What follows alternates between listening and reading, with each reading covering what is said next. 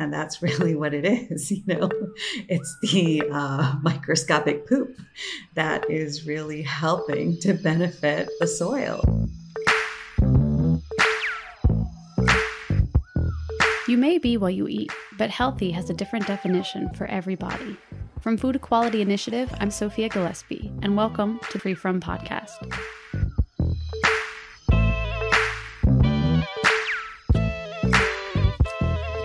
To wrap up Season 2, Food and the Planet, we're taking it back to the basics, soil. That's right, Mother Earth herself. We've explored how good health comes from good food, so now let's talk about how good food comes from good soil. To do that, I've brought in Cham Edisuria of Homegrown Urban. She's a food and health educator who facilitates workshops and strongly advocates for regenerative agriculture and sustainable living practices. But first, a word from a valuable partner of Food Equality Initiative. Hi, I am Ashley and I am one of the founders of Prevail Jerky. We are here to show you that healthy food can be delicious and top 8 allergen free. Delicious, original flavor, umami, spicy. Prevail is high protein, low sugar, low carb, all real ingredients that are organic. You'll find no additives and no preservatives because we really want people to get back to eating real food that heal their bodies from within. Go to our website and click on the locations tab and find a location near you. Thanks for listening. Now back to the show. Hi, Cham. We're excited to have you on the show. Hi. I don't know hardly anything about farming or soil, but I do have a sister who is a landscape architect, and she's always correcting me from saying dirt to saying soil. So can you tell us what is the difference and why that difference is important? Yeah, absolutely. And this is actually something we try to teach the children when they do the school tours. And that's one of the biggest educational components on regenerative farms. And to kind of put it simply, soil is alive and dirt is not. And so if you were to look at that, soil has microscopic organisms, bacteria, fungi, protozoa, nematodes, and a lot of other things that are decomposing that organic matter from plants and any other living organisms that are in the soil. So something like compost is an excellent and kind of well-known matter, right? But when we have these living roots in the ground, if we have plants in the ground, that also is putting a lot of organic matter into the soil.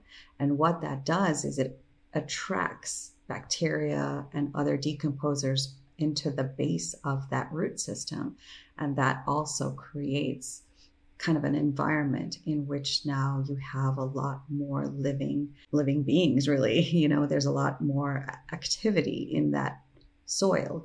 And basically what that's doing is as they're decomposing this food, they're pooping it out. And that's really what it is. It's the microscopic poop that is really helping to benefit the soil. And I know it's kind of funny, but that's kind of what we try to tell the children too. It's like, yeah, it kind of is the waste product that is what's really helping to differentiate soil from dirt. And so that's really what it is. So dirt essentially is kind of just minerals.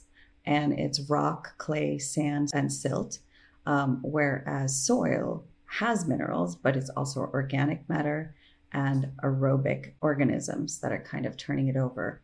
And if you look at it alone, you'll see dirt tends to be either dusty or compacted and lighter in shade, whereas soil is going to be really rich and probably moist because it's also helping trap a lot of moisture in there. There's going to be pockets of air and, especially worms are great for this because as they move through, yes, they are leaving a trail of their waste, but they're also creating these holes which help to aerate the soil. And those kinds of little movements throughout the soil is what's going to be important in differentiating that dirt versus soil conversation. Cool. So is it kind of like how a square is a rectangle, but a rectangle isn't a square? So I'm thinking soil can be classified as dirt, but dirt is not soil. Yes, exactly. Okay, cool. Well, and I'm imagining all of those different organisms and, like you were saying, them leaving waste is kind of what gives also soil its signature smell, right? Where it smells earthy and healthy. Exactly. It just, smells like, which I would always say dirt, but no, it smells like soil. Yeah. Because the dusty dirt roads don't have a smell. They're just dust. Exactly. And I think that's probably a really good point to make, is that, oftentimes we refer to when kids get their hands, we say, oh, you're dirty, right? Or it's dirt, don't touch the dirt, where we've kind of gotten used to this idea that it's not good for us, that there's something wrong with it. And that really is, in a way, what we need to move away from, because soil is really good. And we should protect the soil. And there's a huge movement, Save Soil movement. So unfortunately, we've associated this concept of dirt as having germs and bacteria and something that's harmful, when actually soil is not. It's completely the opposite. We need all of that living matter for our own health. And we definitely can get into that a little bit more. Yeah. So I guess that segues really well into the next question of, why is healthy soil important? I'm imagining you can't plant, vegetables in a dirt road. It's not going to work. So how do those little microorganisms help produce healthy food? Perfectly put. So it's kind of a cycle, like we just talked about a little bit. And, so the healthy soil creates healthy plants and roots. And this provides basically everything we need for our survival. We need air, food, water. So the soil is where all of this starts with. And the health of the soil matters how our climate is responding to. I don't know if you've heard any of these statistics, but we're losing the top layer of our soil pretty rapidly. And there's an estimate that we have only about 60 good harvests left. It's kind of staggering. And so is that 60 years, essentially? Or can you do more than one harvest a year? Yeah, roughly. I think they're trying to look at it as harvests. You could, where I live in San Diego, we generally have 2 harvests. We have a cool season and a warm season. Some states, you really are only having 1 harvest, but I think it also has a lot to do with kind of how rapidly there's erosion happening too. So any kind of severe flooding, raining, anything like that, if there's no roots in the ground, everything is getting washed away. So the more we allow no tilling, not removing any of the living matter on the surface, and we cover it with something that's putting that energy back into the ground, we're protecting that soil. And so that's kind of where the direction of this movement is going, is kind of educating more people about that. It's making me think about the Dust Bowl. Exactly. I mean, growing up here in the Midwest, I had to learn about that in school, and it came from too much tilling, right? Exactly. Which is the disrupting of the soil in order to prepare it to plant new vegetables or whatever you're planting. Yeah. Yeah, absolutely. And I mean, if you have driven around when they are doing that, when the tractors and the tillers are driving around the farm, you can kind of see these swirls of dust, right? So it's a smaller version of that, but that's exactly what that is they're raking that all. And what happens when they're doing that is they're also killing all of that bacteria and those organisms that are already in there. They're disrupting their environment. And so that's also contributing once again to this cycle of creating dirt instead of soil. So it's kind of one of those things where it's a chain of events, right? So we have to start with one to kind of get back to, in a circular way, to get back to a healthy soil. Yeah, well, and it sounds a bit counterintuitive if we're trying to grow things, but then we're killing the things that are helping us grow what we want to be growing, right? Mm-hmm. Maybe you're not an expert in tilling, but now I'm just very interested in, because in my mind, I grew up in the Midwest. I've seen the land be tilled. So it's getting all broken up, and then that means it's ready for you to start planting seeds. But it sounds like that's not the case in the no tilling movement. Can you tell us a little bit about what that means and where that fits in the agricultural sphere? So yes, exactly what you described is how factory farming looks at tilling, whereas regenerative agriculture looks at tilling not necessarily as a way to go deep into the layers of the soil, whereas it's just almost like a scratch. You're just moving maybe some of the weeds aside. You're making a pathway to put in, to remove the old roots and to create a new path to put in the new seeds or seedlings. So what you're not doing is you're not taking the bottom layer and flipping it now to the top. And what was at the surface is going to the bottom, which you would think is a good thing, but you're not, because now you've brought kind of all the activity is getting buried and the inactivity is now at the surface. So you're having to reintroduce all of that back into. So usually regenerative agriculture uses composting. They use fertilizer that's usually manure based, which can be in the compost or as an additional side dressing, if you will. A lot of times, some farmers, what they do is when they pull out the plants, they kind of let it rest on the side, and that decomposes right next to where the new plants and the seedlings are going to grow. So it all depends on where in the world you are. There's a lot of different methods, a lot of different styles, and that's a good thing. Not everybody's doing the same thing. So it kind of varies, maybe even based on how the farmer wants to do it. It sounds like the no-till method is less work. Is that true? No. Or is it just different work? I think it is a little bit more work, mainly because they're not using heavy machinery, and often it is manual labor. So even if it is, you might have a small machine, but a person is moving it. It's not these giant tractors that are driving around doing, acres in minutes or anything like that. It's a lot of manual labor. I see. It's kind of, pun intended, I suppose, taking us back to our roots of farming small scale, right? Absolutely. So how do we determine the health of our soil? What elements within the soil are being measured? Yeah, so this is where I think the more educated soil scientists can answer that in a very deep way. But there are a lot of farmers and like regenerative farmers who are advocating for these practices, exactly what you were saying, to keep the roots in the soil. But kind of what I was describing, there's all these stories from around the world, and it's pretty amazing. Like, it's all by trial and error.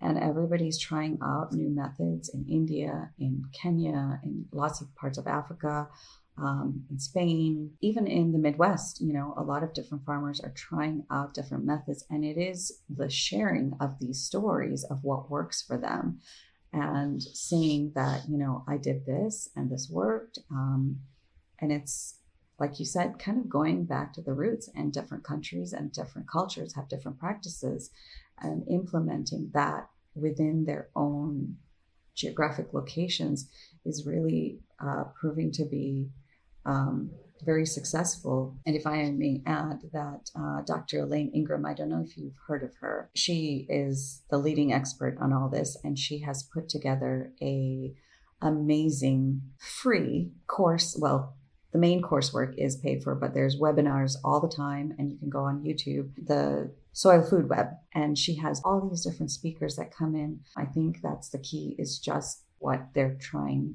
to promote, is more people need to understand what's happening and how to protect the soil. So what are some things that we can do on the, non-farming, more consumer side to help improve the soil? Can we do anything physically, or is it more just advocacy work and further education? At the moment, I think as a consumer, it is more advocacy work, but also how you spend your money. I think just looking around and trying to see who are your local farmers. Are there local farmers you can support? And then talking to them, putting a face behind your food, because you go to the grocery store and the face you're going to see are the people that work there, but they're not the people that are growing your food. And I think to know that there is a face behind the person planting your food is going to make you connect a lot more to that food. And asking those questions, oh, what kind of, farming method do you use? Is this organic?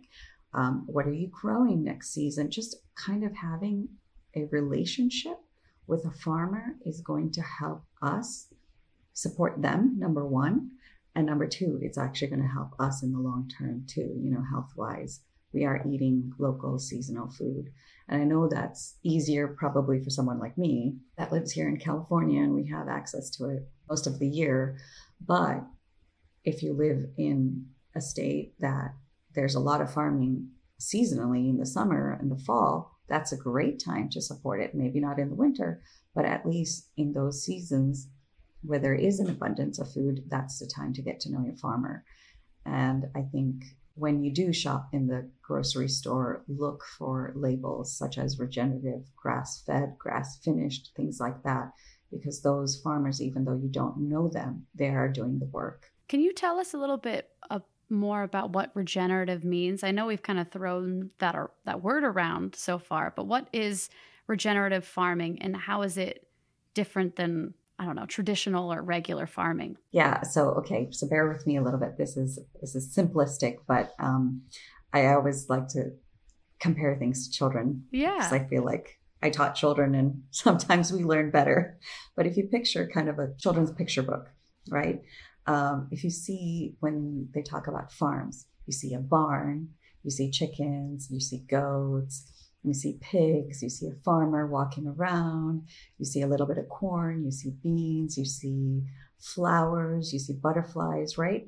All this kind of stuff where animals are commingling, they look happy, right? A lot of times they're pictured as well-fed, happy, kids are playing with them. Now, these are all idealistic images, but in a lot of ways, this is what regenerative farming is. You have a lot of different species of plants and animals in a area. It's not very big, so you're not going to see acres and acres and acres of land, but it could be one, it could be two, and the way it's divided is all different. But a lot of times you're going to see various crops. You're going to see flowers. Flowers are very important. You're going to see bees, butterfly, insects, birds, and then also animals that come and go. So maybe raccoons, bunnies, you're not trying to keep other animals out because this kind of environment of allowing animals to forage benefits the plants and bring in a lot of additional nutrients too through waste. Really? It's all about the poop. Really? Well, I mean, I'm just thinking of back to the fairy tale metaphor of Peter Rabbit not being allowed in the garden. Yeah. Then you have things like scavengers, the ones that are stealing the food. Exactly, eating all the roots from underneath. Right. So that's kind of what regenerative farming could look like. It's just a lot of very peaceful. It's a lot of work. There's a lot of people. There's a lot of moving parts. Regenerative farms try to use reclaimed water. So sometimes there might be a way in which they are collecting water in some areas and then reusing that. Composting is huge. There's also all these other kinds of methods that I don't quite know the names of all of these different terms, but just even like using wood chips as mulch and that over time decomposes, and then you put in a new layer and that becomes the soil for the new plants to grow on. So they're also not, the beds, like we talked about, the beds are not tilled. A lot of times there's resting that happens, that it's either covered with some kind of fabric or plastic. Unfortunately, plastic is necessary in some cases. So there's a time in which it's rested. And instead of using weed killers, pesticides, fungicides, more natural methods are used. So if you do see that, kind of those long things of plastic, it is to rest, or sometimes it is to kill those weeds that could be growing instead of using anything chemical. Whereas commercial farming, you're looking at kind of a monoculture. So it's usually just one crop. It's one plow, it's one tiller, or maybe multiple, you're not seeing people putting in the plants. It's all done by machinery. And like you described with the Dust Bowl, there's a lot of kind of soil turnover and dust being moved around. So it's a kind of a crude description in a way, but that's kind of the basics of how regenerative farming could look differently than traditional farming. Well, and it's weird to even use those words, because when I'm thinking of traditional farming, I am thinking of Old MacDonald's farm where all the animals are singing. Exactly. And then now I think it's kind of sad because lots of generations of people have grown up with this industrialized farming as the only type of farming. Right. When really traditional farming is what regenerative farming. Regenerative farming used to be. Yeah, exactly. That's what it used to be. So it is interesting that we are coming up with new terms for old concepts. Yeah. And it's really after the world wars, that we had an excess of all these chemicals that needed to be used. And it kind of got turned into fertilizer. And then, What? And then that goes down into a path of politics. Oh my gosh. I guess they're like, well, we've got to use it. Wow. Yeah. But the problem with a lot of those chemical fertilizers is that, you have pesticides, you have herbicides, fungicides, larvicides. There's another something side. But all these things get sprayed on the plants. And ultimately what's happening, right? It's going into the soil.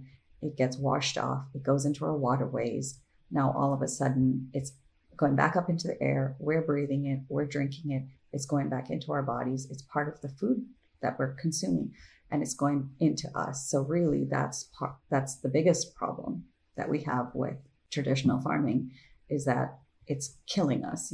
It's making us unhealthy. And it's not just about farming. It's about the health of the planet and our own health. And really, they are completely dependent upon each other.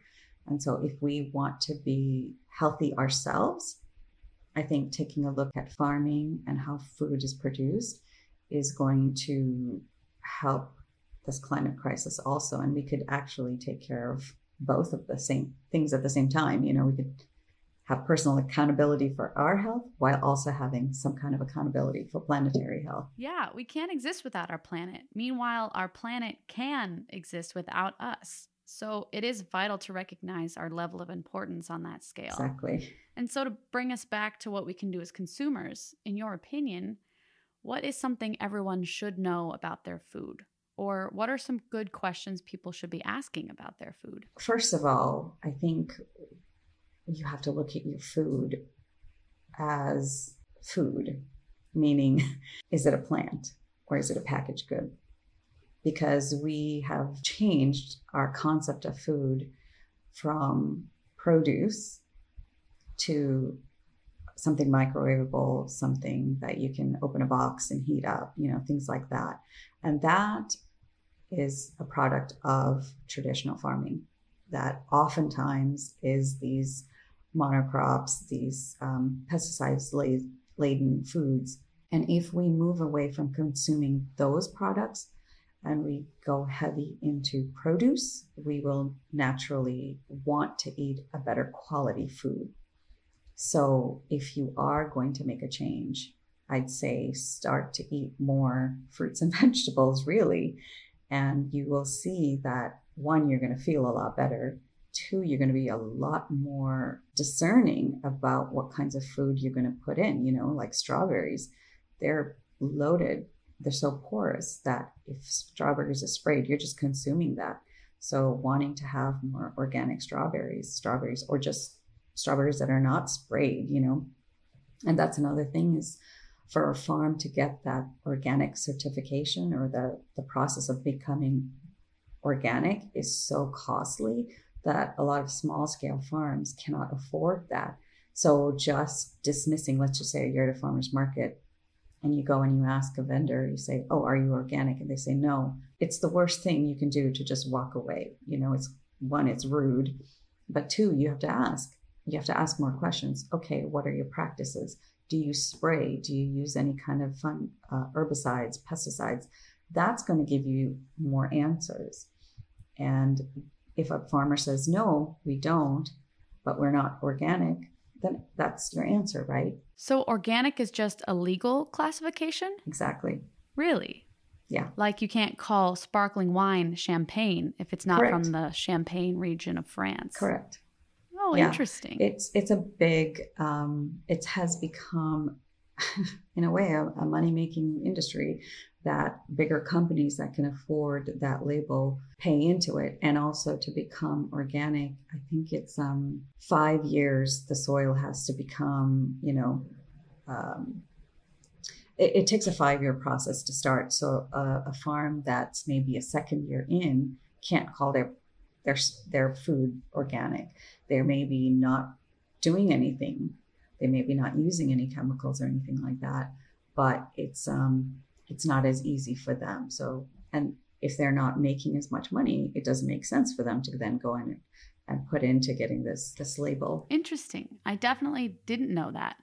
It is all about education, and that's something I'd imagine most people don't know. I just assumed when something was labeled organic, it meant all the other items must not be organic. I guess it's kind of a greenwashing in a way, where it's making things that are more sustainable, once again, less accessible to people who really need them and to people who are trying to make a difference. Absolutely. Absolutely. Now, for example, the farm that I took my classes at, and I get my CSA box, a multiple of them, none of them have ever been legally organic because they cannot afford that. But I know the farms. I've worked there. I know what they do.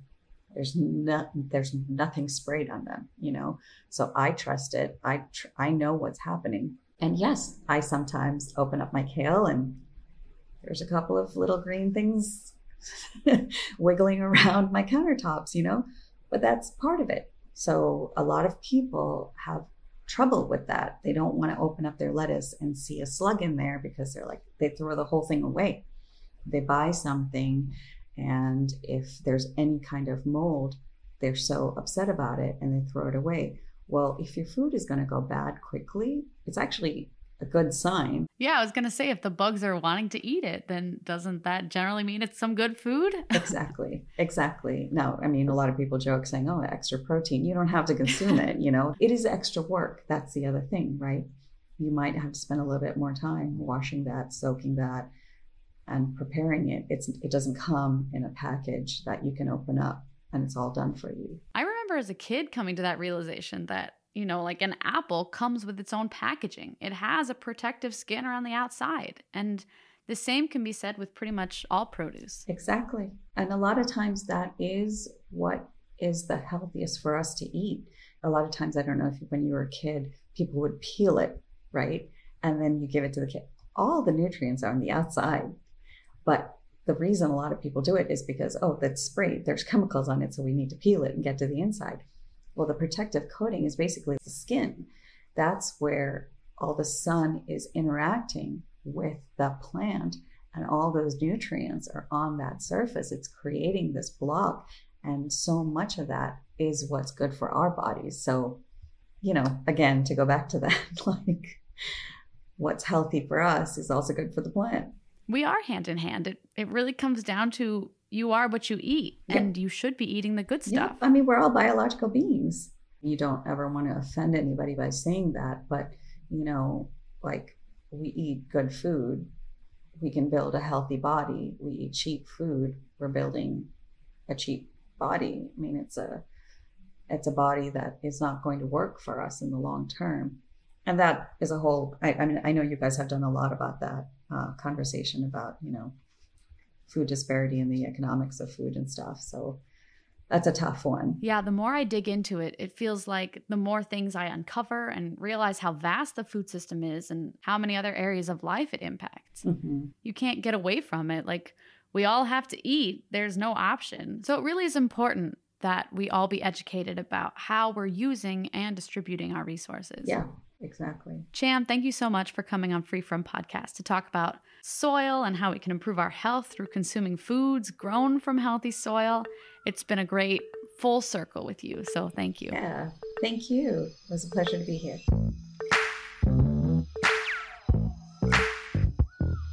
Sponsored by Food Equality Initiative, I'm Sophia Gillespie, and this has been Free From Podcast.